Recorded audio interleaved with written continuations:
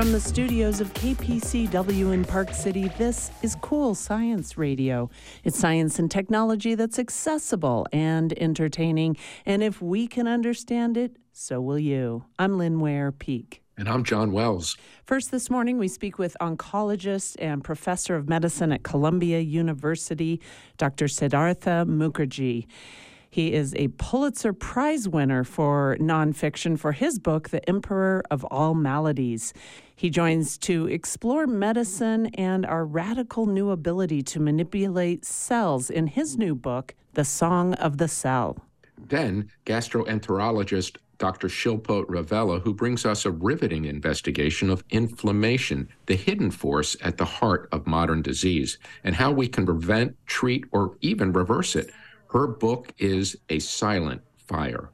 These guests, when we return, you're listening to Cool Science Radio on KPCW Park City. Stay with us. Welcome back to Cool Science Radio. I'm Lynn Ware Peak, here with John Wells. Our next guest, Siddhartha Mukherjee, is a Pulitzer Prize winner for nonfiction for his book, The Emperor of All Maladies, and a #1 New York Times bestselling author. He's an associate professor of medicine at Columbia University and has just published a new book. It's called The Song of the Cell, and it's a page turner. It tells the story of how scientists discovered cells, began to understand them, and are now using that knowledge to create new treatment and even new humans. Siddhartha Mukherjee, welcome to Cool Science Radio. Well, thank you for having me. Take us back to when you first saw a cell, and it sort of inspired you, and it was exhilarating. I mean, you've used these words that are really enviable about getting turned on to something. How did you get turned on to a cell? Well, when you see a cell, it's kind of an incredible experience. So I was at Oxford, just starting out as a graduate student in Alan Townsend's lab. Alan Townsend is a great close friend, a great mentor, and of course, a world-renowned immunologist, and we were studying T cells. So one evening, I plated out a spleen of a mouse, gave it some proteins and factors that make T cells grow, and it was a weekend. And on Monday, I came back and I saw under the microscope my first real living cell. And there's something about cells that's so seductive under a microscope. They have a kind of inner glow about them. You know, when you become a cell biologist, you learn things about cells. You know when they're full of energy and vitality and life, and they're able to perform their function. But I use the word refulgent. It's really the right word for them. They sort of look illuminated from inside. And then what's amazing about these T cells that we were cultivating is that obviously a cell is the basic unit, autonomous unit of life. It's a living thing, and you don't fully understand it as a living thing until you look at it under a microscope, and these T cells would move. They would crawl around the dish, and you could, if you were patient enough, you could see them move around. They would extend little feet almost and move around the dish. And what's amazing about them is that then if they would encounter a virus-infected cell, which they were supposed to kill, they would give them a kind of a sniff, and they would, I mean, again, it would take patience to watch all of this, but they would sniff around. Then they would give them a sniff and then withdraw a little bit and then go back and front again and then give them a deeper look, really as if like they were surveying the cell, this infected cell.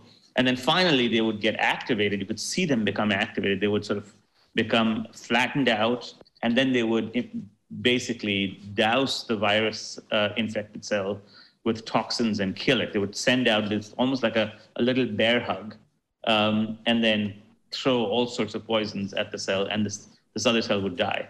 Now, you tell me, if you watched all of this, how you could not be in complete fascination with cells.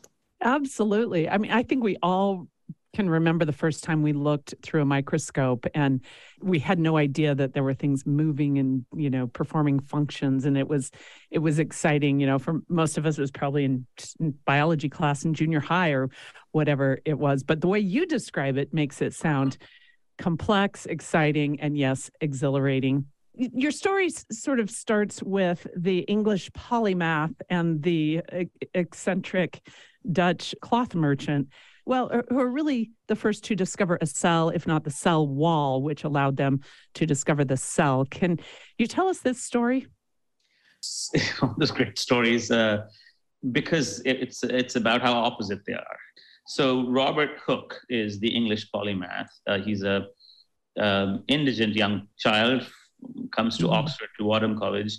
I should tell you that when I was at Oxford, I lived across one of Hooke's houses by coincidence. And I would walk by every day, and there was a little blue sign. It was a National Preserved Monument by then. But it's a place that he performed many of his experiments.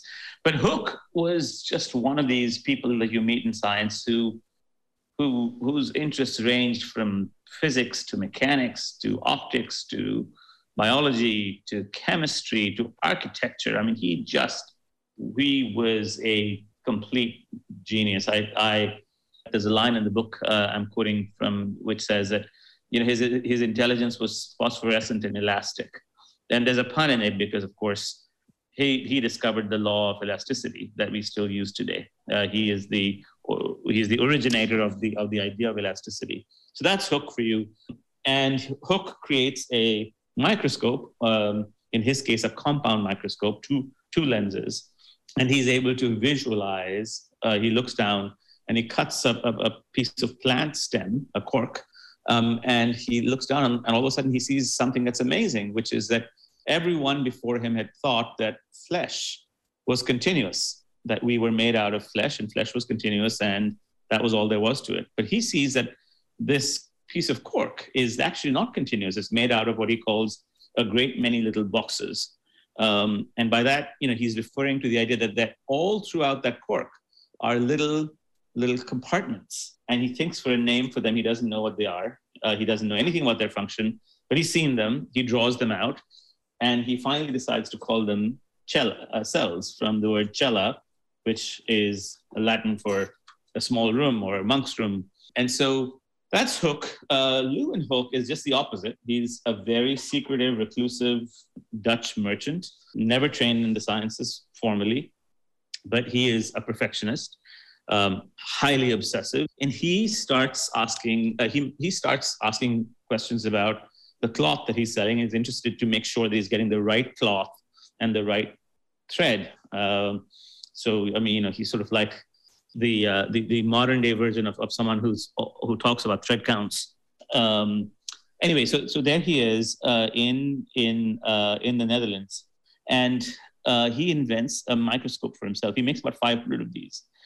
His microscopes are single lensed, but they're incredible pieces of, I would say, mechanical engineering, because they've got tiny screws in them and they get to the right focus. And a little bit after Hooke, he looks down at, stops looking at thread and starts looking at rainwater, or the substance between, this is an actual story, the substance between his teeth. And everywhere he looks, he actually looks at his own semen. Everywhere he looks, he finds these living, what he calls animalcules. And he also begins to realize that they're everywhere. And they're autonomous and they are tiny. And Hooke and Leeuwenhoek start this correspondence in which they begin to realize that there are things. They don't know how universal they are, but they begin to realize that there are things in the world which are tiny, autonomous, and living, and they converge on the idea of the cell. It's just absolutely fascinating to me. And Siddhartha, in the Song of the Cell, when you tell the story, I start to think about the shoulders of the giants that we all stand on. And someone came up with these small lenses. Galileo took those lenses and decided to build a device where he could look into the skies. The folks that you just talked about, and including Hooke, they have these microscopes and they're not looking into the sky, but they're looking down and they're looking at our bodies. And it's just absolutely fascinating what has come from the invention of that lens and how far it's taken us. There are two metaphors that sort of run through the book, and you see them again and again in the book. One is this metaphor of seeing. And of course, the lens is an instrument of seeing. But so much of cell biology is about seeing. We encounter people like Santiago Ramon y Cajal from Spain, who really figures out the most important things about the nervous system without performing any experiment as we know it, just by seeing, just by looking at stained sections of the brain and the spinal cord. So that's one metaphor. The second metaphor, of course, is the song. And there's a very particular reason. The book was named very late. Usually my books are named early. And it was my publisher, Nan Graham, who came up with an editor, Nan Graham, who came up with the name. But we just began to realize that the name has many levels. Of course, one aspect of it is the fact that we're trying to now explore not just the cell, but its song. And by the song, I mean how it lives and communicates with other cells and sort of what its inner physiology is. But the other reason the song works is that, we've gone through what I would consider the century of genetics and genes, which was the subject of my previous book. You can think of the genome as a symphony, a written score. The problem is that a written score without anyone to play it is dead, is lifeless. Just like a genome or DNA without anyone to interpret that DNA is lifeless. It's the cell that enlivens the gene. So this icon that we have of life, DNA as the icon of life, is in some ways a peculiar icon, because genes and DNA have no life. They're just molecules, they're just chemicals. You need a cell to bring it to life, just as you need a conductor or a symphony to bring to life a score, which is otherwise, obviously, has no song. And it's a beautiful dance. There's no question about it. What one question would you like to have answered that has not been answered yet? And you can go anywhere you want with this one. Well, in my universe of cancer biology, I'm very intrigued by many things about cancer. I'll give you one. I'm intrigued by metastases. Metastases for solid tumors is what kills people. When a tumor goes from its primary site to some other site, so for instance, breast cancer goes into your brain or into your bones. One question that's always fascinated me and continues to fascinate me is, why do certain cancers like to go to certain places? What is it about prostate cancer that is so magnetically attracted to bones? The first place it wants to go is bone. You can read the genome backwards, forwards, sideways, and upwards, and you won't find that answer. What is it about the bone that is so hospitable to prostate cancer? Prostate has no resemblance to bone. If you look at a prostate and bone, they have no resemblance to each other. And yet this cancer just really loves, this must be, and we as a community are finding out the answer to it right now. There are factors in the bone that make it an ideal house for metastatic prostate cancer. There are factors in the lungs that make it, an ideal house for instance, other kinds of cancer. Endometrial cancer, for instance, has a peculiar propensity to go to the lungs. So that's one. I think I could pick out 100, but those are all cell biological questions. In our language, we call them seed and soil questions, because we're not asking questions about the seed, the cancer, but the soil in which it flourishes, the lung or the bone, whichever one. If you're just joining us on Cool Science Radio, we're speaking with Siddhartha Mukherjee. He is the New York Times bestselling author and the author of the new book. He is talking with us about The Song of the Cell, an exploration of medicine and the new human. Siddhartha, you use all of these wonderful adjectives to describe the cell, including things like tampered and tolerant and organized and orchestrating and contemplative and pathogenic. And it really does, it's funny because it's a bit of a contradiction to ever call the cell basic, the basic unit of life, because it is so complex. Which of those adjectives do you most favor when you talk about the cell? Obviously it's complex, but there are so many stories here. We have to. Well, so those adjectives came around because this was a strange book to write. I'll talk a little bit about the process of this book, because when you write nonfiction, the first thing that people tell you is chronology is your best friend. Follow time and you'll follow the story of a book. And that's what I did with Emperor of All Maladies. It's basically chronological. The gene is basically chronological, although in its late parts, it stops being absolutely chronological. The problem, and I started off writing this one in a chronological way as well. We started with Leeuwenhoek and Hooke and Virchow and all these other people. But then I realized that, the cell is so diverse in its function. And it's so, does so many things that, in fact, if I wrote a simple chronology, if I just said, this is what happened here, then she found that, this thing, then he found that, it would become like a salad, a history salad. And so I said, let me organize this book differently. Each chapter becomes a mini history, and it becomes a mini history of a particular property of a cell or a particular kind of cell. And we discover that and each chapter signals how a cell is creating the bizarre and magical thing that we call life. What is it doing to make life happen? So, for instance, we talk about the organized cell. Well, cells, we have now realized, have an incredible internal anatomy. And that anatomy is absolutely essential to their function, to their autonomy. And without that autonomy, we wouldn't have autonomous living units. They wouldn't have life. So therefore, the organized cell. Then we go into the dividing cell. One of the fundamental properties of life is that you have to be able to reproduce. And so therefore, we go to the dividing cell. We then go to the guardian cell, for instance. I'm just picking them out at somewhat random, where, one of the properties of life is an ability to withstand being invaded by other organisms. We have to have boundaries. We have to, life has boundaries. It has autonomy. It has a very complex word, homeostasis, the capacity to keep constancy. So we talk about that in the orchestrating cell. So I'm not sure I have one adjective that I like in. I think all of these adjectives point to individual functions of cells and often individual types of cells in a complex body, which allow for life to happen and life, especially human life, to happen and function.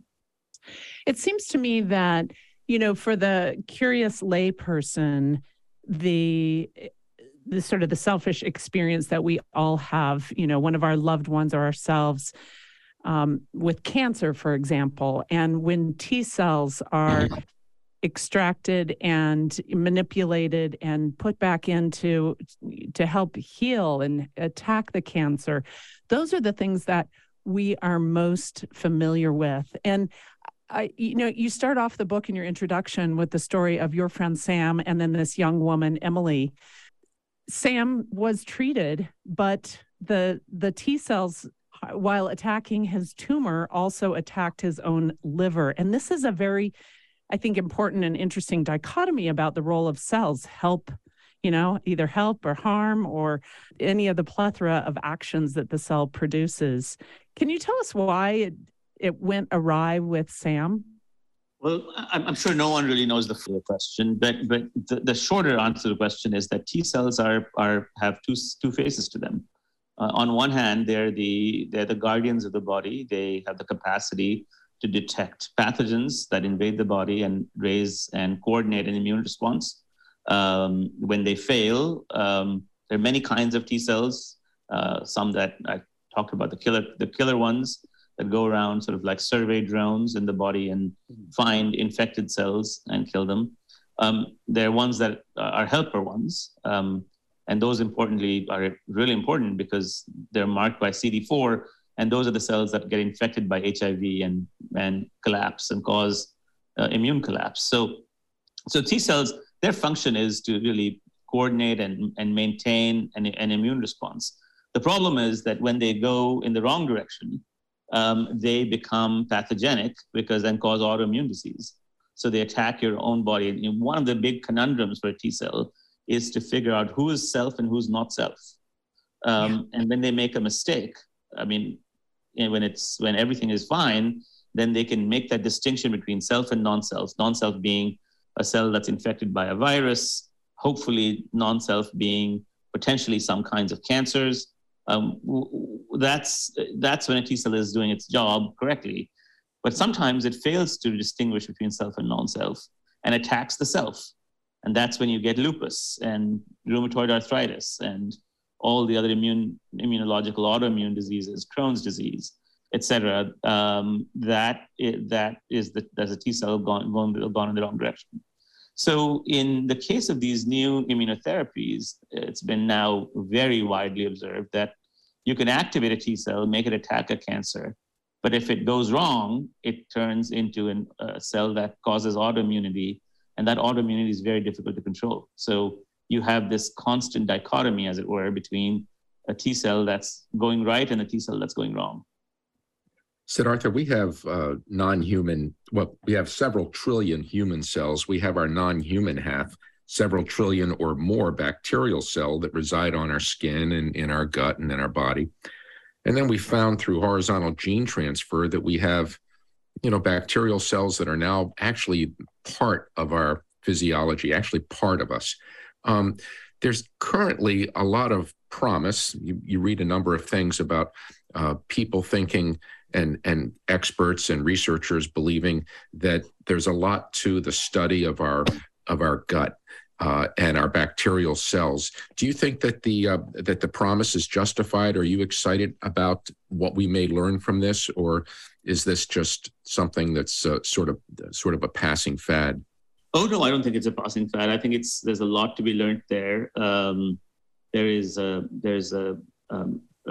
great book by Ed Yong called I Contain Multitudes, which talks a little bit about some of this. We're finding out more and more. We're finding out that these bacteria actually affect our responses to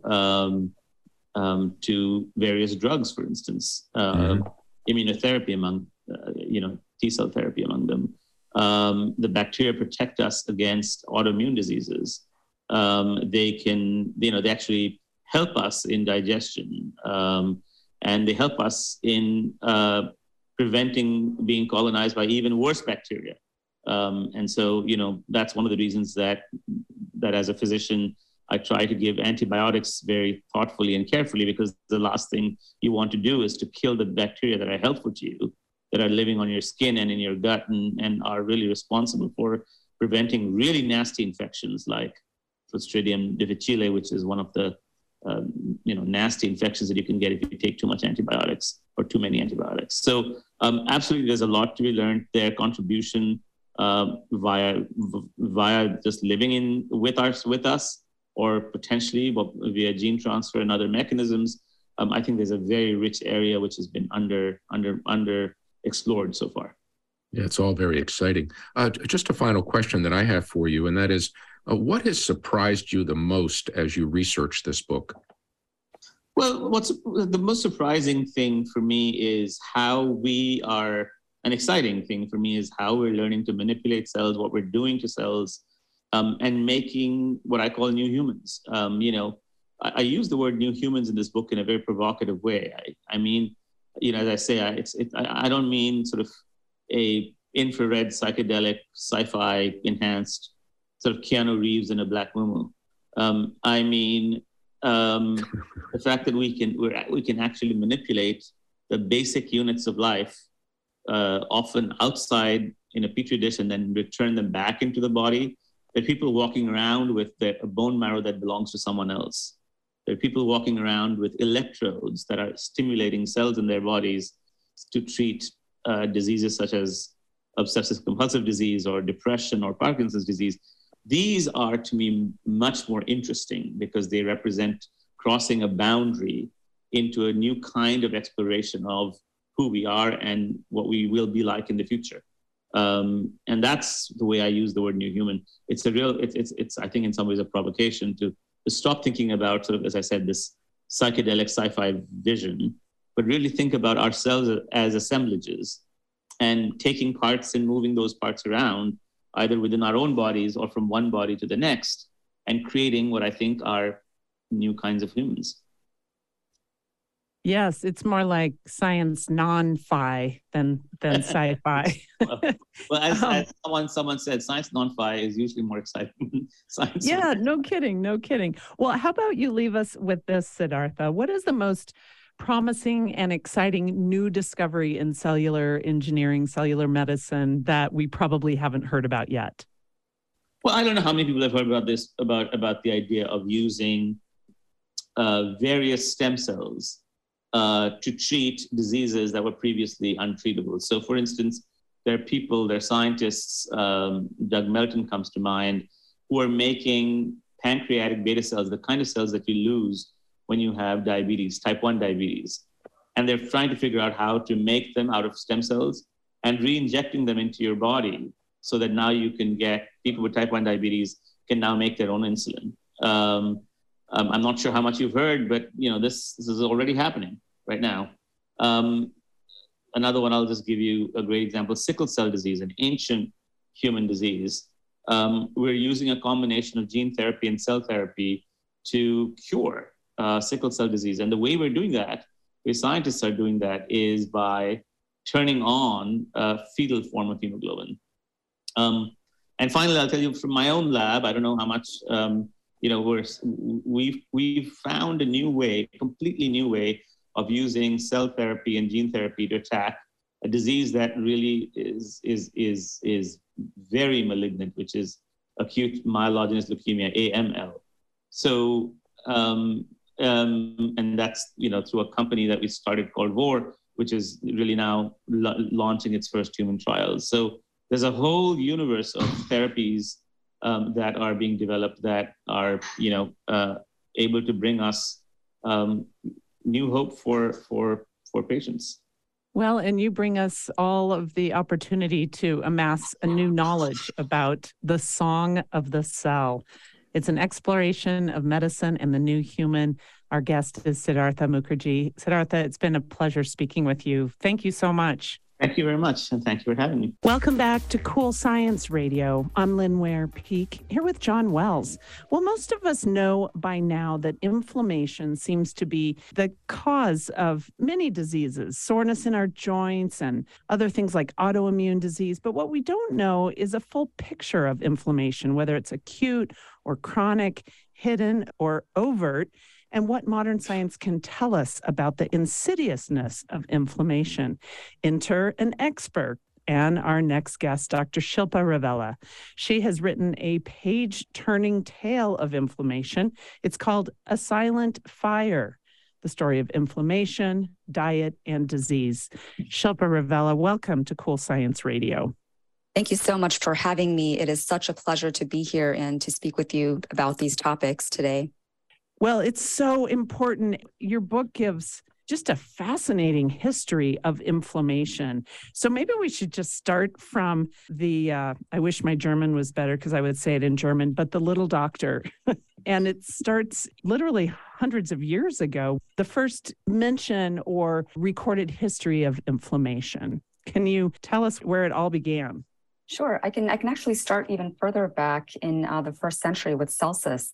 And so inflammation basically is an ancestral force, and it evolved to target things like pathogens, poisons, and traumas. And these are all things that ancient humans routinely succumb to. So inflammation was a benevolent force that evolved to protect us.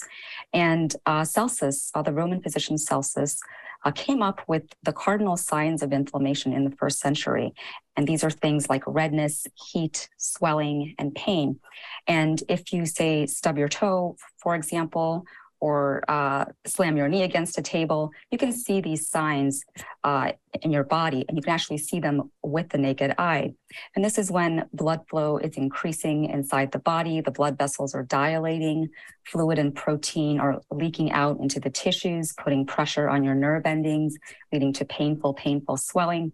So we're all familiar with this. And I think in part, the story of inflammation, or the story of silent inflammation, which is a type of inflammation that we are not as familiar with, did start with Rudolf Virchow, who was a German scientist. And Virchow was one of the first scientists to really see inflammation on a cellular level. So he was someone who was just a fascinating figure to me, especially because he lived in an age when human bodies were thought to develop disease because of things called dyscrasias, or an imbalance of the humors. He lived in an age when bloodletting was a common therapy, or applying leeches was also a common therapy for disease. So it was just an amazing story to me to hear about how Virchow formulated some of these theories. And he also, in his age, posited that inflammation was a cause of certain disorders. And we're now actually reviving some of those theories that Virchow had hypothesized in the 19th century. So it was sort of a very interesting historical narrative arc. Right. And he also adds a fifth cardinal sign of inflammation, which is really interesting, and maybe how we experience inflammation more in modern days when we want our muscles to perform. But this fifth cardinal sign is loss of function. Yeah. So he was very much ahead of his time. How widespread was the acceptance of his scientific theories? I think, he was a very popular physician in his time. He did some amazing work, but some of his theories were not as well accepted. For example, his idea that inflammation could be a potential cause of heart disease. And, it was sort of a subversive idea, even many years later, decades later, and even a century later. So you can imagine at the time, it was not widely accepted in Virchow's time either. And, this idea that something as nebulous as inflammation could be an actual cause of disease took quite some time to take hold. If you're just joining us on Cool Science Radio, we are speaking with Dr. Shilpa Ravella. Her new book, A Silent Fire, The Story of Inflammation, Diet and Disease. Dr. Ravella, I read in your book that we should have, humans, about 100 grams of fiber per day, and that we all kind of fall short. We try to get our vegetables and our fruit and those sorts of things. And I thought I might be okay because I take psyllium husks. I take a couple of tablespoons a day, but I just went to my kitchen and that's only 12 grams of fiber. So can you talk about what we need to be able to feed our microbiome? Sure, that's a great question. And I think 100 grams a day of fiber is actually what our Paleolithic ancestors were consuming. So if we can get to that, that would be amazing. I think it could be somewhat tough, but the recommended daily allowances, the recommended dietary fiber for women is about 25 grams and for men is 38 grams. And only 5% of folks in this country actually meet those RDAs. And we actually need to go way beyond those RDAs. And fiber is actually our most crucial anti-inflammatory nutrient. It affects all arms of the immune system. And it is especially important for the microbes in our gut, because what the microbes do to the fiber, the microbes ferment that fiber and they produce beneficial compounds like short-chain fatty acids, for example, which are incredibly important, not only for gut health, but the health of your immune system. The short-chain fatty acids function in the gut, but also throughout the body, and they calm inflammation in the body. So eating as much fiber as you can is critical from an anti-inflammatory standpoint. What is hidden inflammation, and can we get tested for that? That's another really great question. And one of the things I do mention in the book is that the idea of hidden inflammation is really, the salient unifying thread of this concept is that we are not routinely used to testing for or treating it in clinics. So if you go to your physician, your doctor is unlikely to say, hey, let me give you a test for hidden inflammation, and if you have it, we are going to treat it. So hidden inflammation is a concept that has emerged over the last couple of decades in the medical literature, and we're finding that it is tied to a variety of our modern chronic diseases, nearly all of them. Now, there are associations and, in some cases, causation with diseases, as in heart disease. And this type of hidden inflammation, we have blood markers that can test for it. For example, something called high sensitivity C-reactive protein. And C-reactive protein is a molecule that is made by your liver in our response to inflammatory cytokines. And high sensitivity C-reactive protein, which is used in some cardiology clinics, can detect minute elevations of CRP.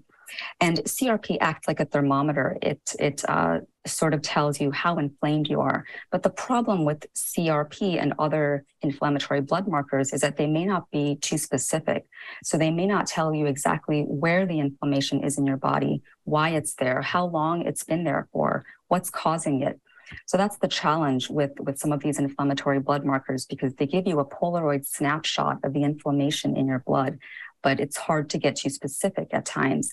Now, there are some surrogate markers for inflammation in your body. Something as simple as just having some belly fat, for example, can be a surrogate marker for inflammation, because the fat on your belly functions very differently from the fat that pads your thighs or your upper arms. The fat that pads your thighs and upper arms can actually be protective and act like a sink for toxins, whereas the fat that's around the belly is actually a marker for what we call visceral fat. And visceral fat is a deep fat that wraps around your internal organs. And this type of fat is particularly insidious because it churns out hidden inflammation at all hours of the day. So it functions like an inflammatory organ. So the belly fat is a surrogate marker for inflammation. And if you go to your doctor's office and you're tested for things like diabetes or insulin resistance, those can also be markers of being silently inflamed, because we know that there are very intricate connections between the immune system and metabolism. And so if you have those things, then you most likely also do have hidden inflammation.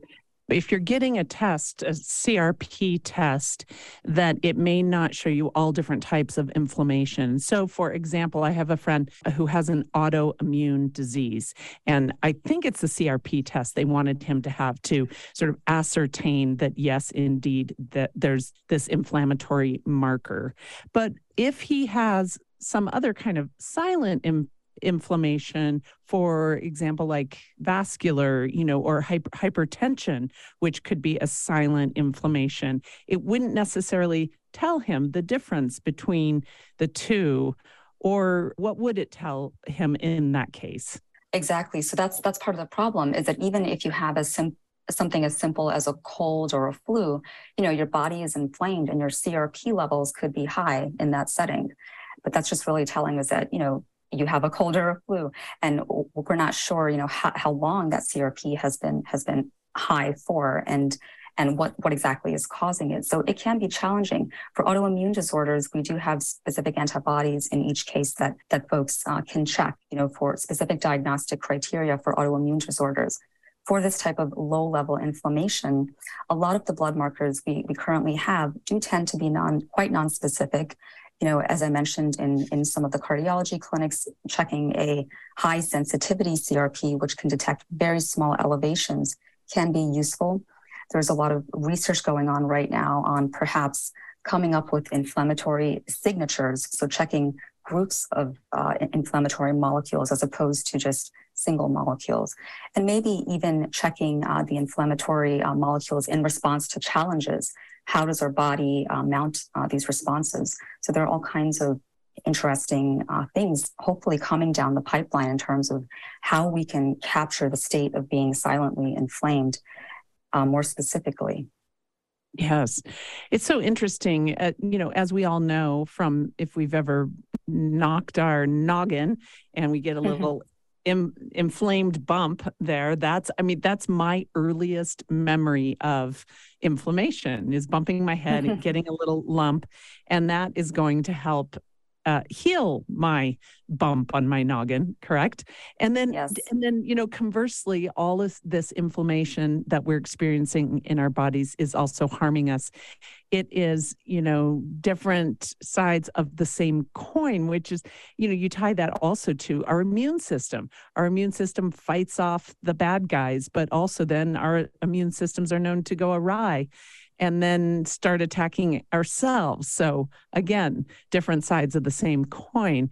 And maybe if you could head into this, how are autoimmune diseases connected to inflammation? Yeah, sure. Well, so we're familiar with the overt autoimmune disorders. So things like rheumatoid arthritis or lupus, so you can have the inflamed joints in rheumatoid arthritis. You see the skin rashes in lupus. In my own gastroenterology clinic, I see patients with inflammatory bowel disease. So you can see intestinal inflammation. So you can see the overt inflammation, or the inflammation that we're used to picking up, that we're accustomed to picking up in these typical autoimmune disorders. And we're finding also that this notion of hidden inflammation, there is some emerging literature telling us that if you are silently inflamed, you do tend to have a higher risk of developing an autoimmune disorder down the line as well. Boy, that's interesting. Dr. Ravella, what one question about inflammation would you like to have answered that's not been answered yet that could be a game changer? Is there something that's holding us back from learning more? Is there one question that you'd like to have answered? I think, I would love to see more large-scale clinical trials on treating inflammation in a variety of disorders, and really getting to, could this be a root cause of other disorders, just beyond heart disease? We have associations right now with nearly all of our modern chronic disorders, but as we accrue large-scale clinical trials in these realms, we will really be able to state, hopefully, that inflammation, can indeed be a cause of a variety of these disorders. And we do have the associations, and that still, I think, is a game changer in many cases, because what we're seeing is that this hidden inflammation, it ties together so many different things, and that really forces us to start treating patients not only in part, but also in concert, because we have a common thread running through all of these disorders that we want to address. And that also forces us to go to those lifestyle triggers, the dietary and the lifestyle triggers of inflammation, and to prescribe those things as we would prescribe drugs. But I would love to see more research in this area. I think it's such an exciting field, and I'm very excited to see what's coming down the pipeline. Yeah, and it also seems that we have some answers on the microbiome side, but mostly we have questions. And there's a tremendous upside, it appears, in that area. I'd like to see a lot more research, occur there. And during COVID and now post-COVID, it's really hard to get these trials going, isn't it? I think so. I think for quite some time, the focus was on COVID and still is. And I think also the nature of conducting microbiome studies in general, they can in some ways be difficult to conduct and to interpret, to truly say that a shift in the microbiome or a change in the species in your microbiome is a cause of disease, as opposed to a consequence. So we really have to sort of delineate that a bit better. We are having a conversation with Dr. Shilpa Ravella. She is a transplant gastroenterologist with expertise in nutrition. She's an assistant professor of medicine at Columbia University Medical Center. And I have to say, the thing about your book that makes it a page turner, as I said in the introduction, is the number of stories, the history that you go into, but also stories from your own ER. I mean, some of them are, wow, kind of hard to read through, but it's really important to see what happens to people's guts, for example, when there is chronic and maybe silent inflammation, or even acute overt inflammation.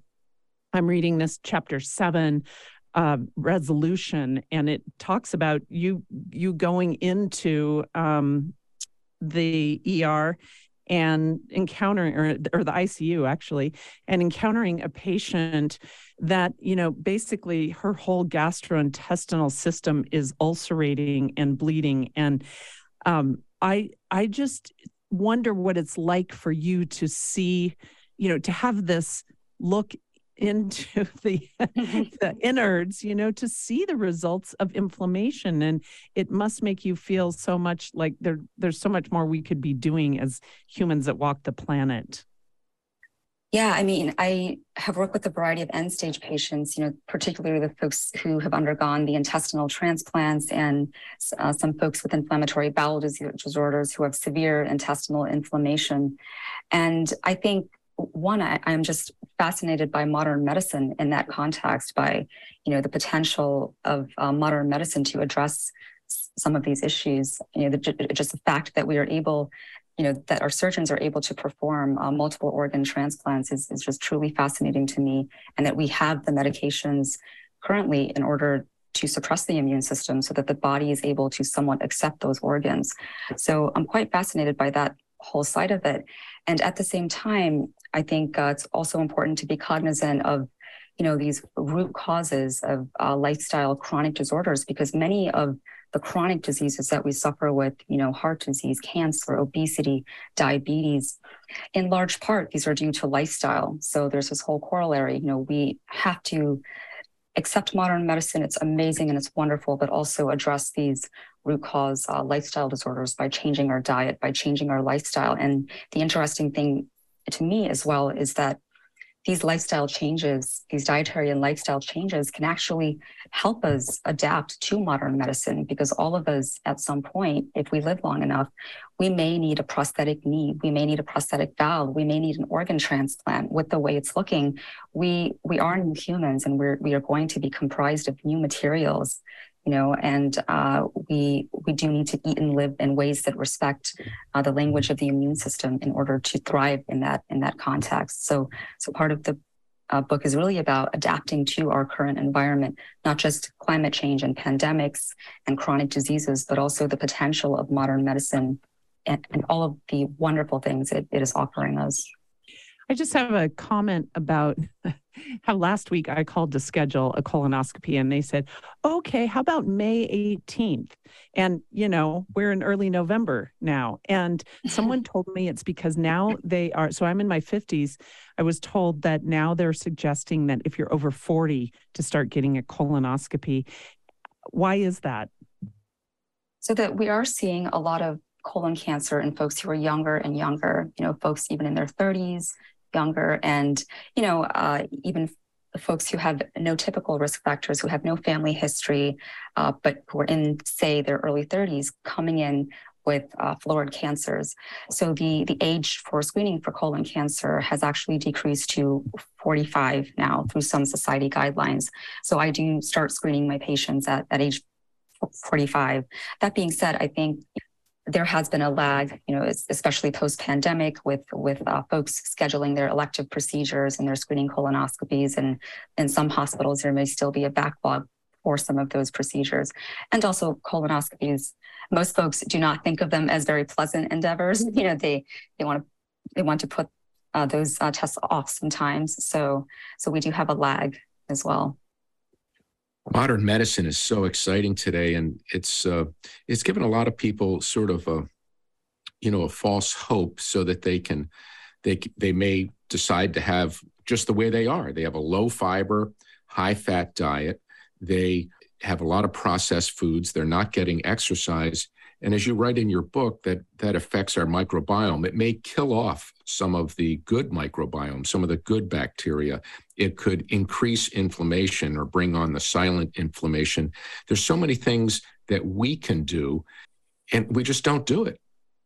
Yeah, absolutely. I know there's not a question there. Sorry. No. I think it's totally valid, and I think it's a tough thing because for example, to go from 100% Western diet, which is really all around us, and I grew up in a small Indiana town, so it's for the first 18 years of my life, and so I'm very well aware of kind of all the advertising that comes into play here, especially for kids.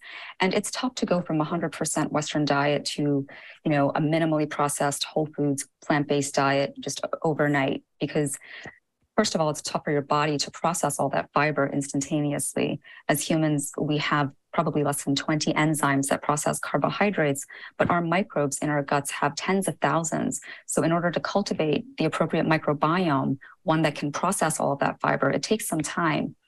And so I tell my patients, just start with the baby steps. You have to start small. You can't go from 0 to 100 overnight, but you really have to start small with incorporating more and more of those whole plant foods into your diet. And the other part of all of this, I think also, is that these lifestyle changes have to be pleasurable. Historically, traditionally, we were doing this for a very long time, for generations. We were eating minimally processed whole plant foods for a very long time. We were getting appropriate exercise. And, with things like exercise and other lifestyle factors, it's important for those things to be pleasurable too. You can incorporate exercise into your daily routines. You don't need a fancy gym or anything like that, or a fancy bike. And that's how some of the folks in the blue zones, that's how they exercise. And the blue zones. That's right. It's a concept popularized by journalist Dan Buettner. And these are pockets around the world where individuals have the highest life expectancies, and their diets are pleasurable. They exercise, by taking brisk walks and working around the house and gardening and all kinds of things that incorporate movement into their daily lives. So I think, these things have to be pleasurable, have to incorporate them into our culture and into our communities seamlessly in order for it to take hold and to start small as well. Dr. Ravella, I understand that right now, currently, we don't really know who the good guys are or the bad guys are as far as the microbiome. What's good bacteria? What's not good bacteria? And yet, there are fecal transplant studies going on, and we still don't really understand the microbiome, what helps us and what doesn't help us or possibly hurts us. When do you think we'll get to the point? How many years do you think it'll be until we have a much better understanding of that? I think we're definitely slowly garnering a better understanding of the microbiome. And, we are able to say we do have some good guys. For example, the lactobacilli and the bifidobacteria are very important anti-inflammatory bacteria. But then there's also this broader understanding that to label any germ as wholly good or wholly evil, it's kind of a dichotomy that's hard to process, because a lot of times it's what you feed the germs that can change their behaviors. So we want to also look at the behaviors of these germs. And that sort of confounds the whole picture, because, if the germs are sort of inching into deeper layers of the intestinal mucosa, they tend to create more inflammation. If the germs are fed fiber, they're creating short-chain fatty acids and really helping to quell inflammation. So the same cohort of bacteria that you have, depending on what you feed it, can have very different behaviors. So that's something that I think is important to keep in mind as well. And so we are just learning a lot more about the microbiome. And one of the most important things as well is just the diversity of microbes in our guts. And that's a marker for health. And a microbiome that has low diversity is oftentimes an inflammatory microbiome. So that's one of the things that has come out as well. Yeah. And we have a gentleman named Chris Fisher. He's the chairman of OSearch, which is a company that tags white sharks, great whites, and they study those, and they've been doing this around the world. When they swab the teeth of a great white and they study the microbiome and what's going on in that particular animal, which has been around for 275 million years. We've only been around for about 4.5 million years. They find that the diversity is much less in the microbiome than in a typical human. And I thought that was interesting. If they've somehow evolutionarily gotten more, I don't know what, but more efficient.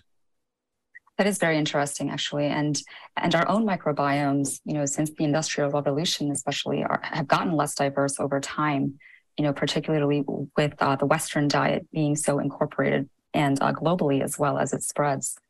For our listeners, this book it's really a masterpiece. It's a silent fire, the story of inflammation, diet, and disease. Our guest is Dr. Shilpa Ravella.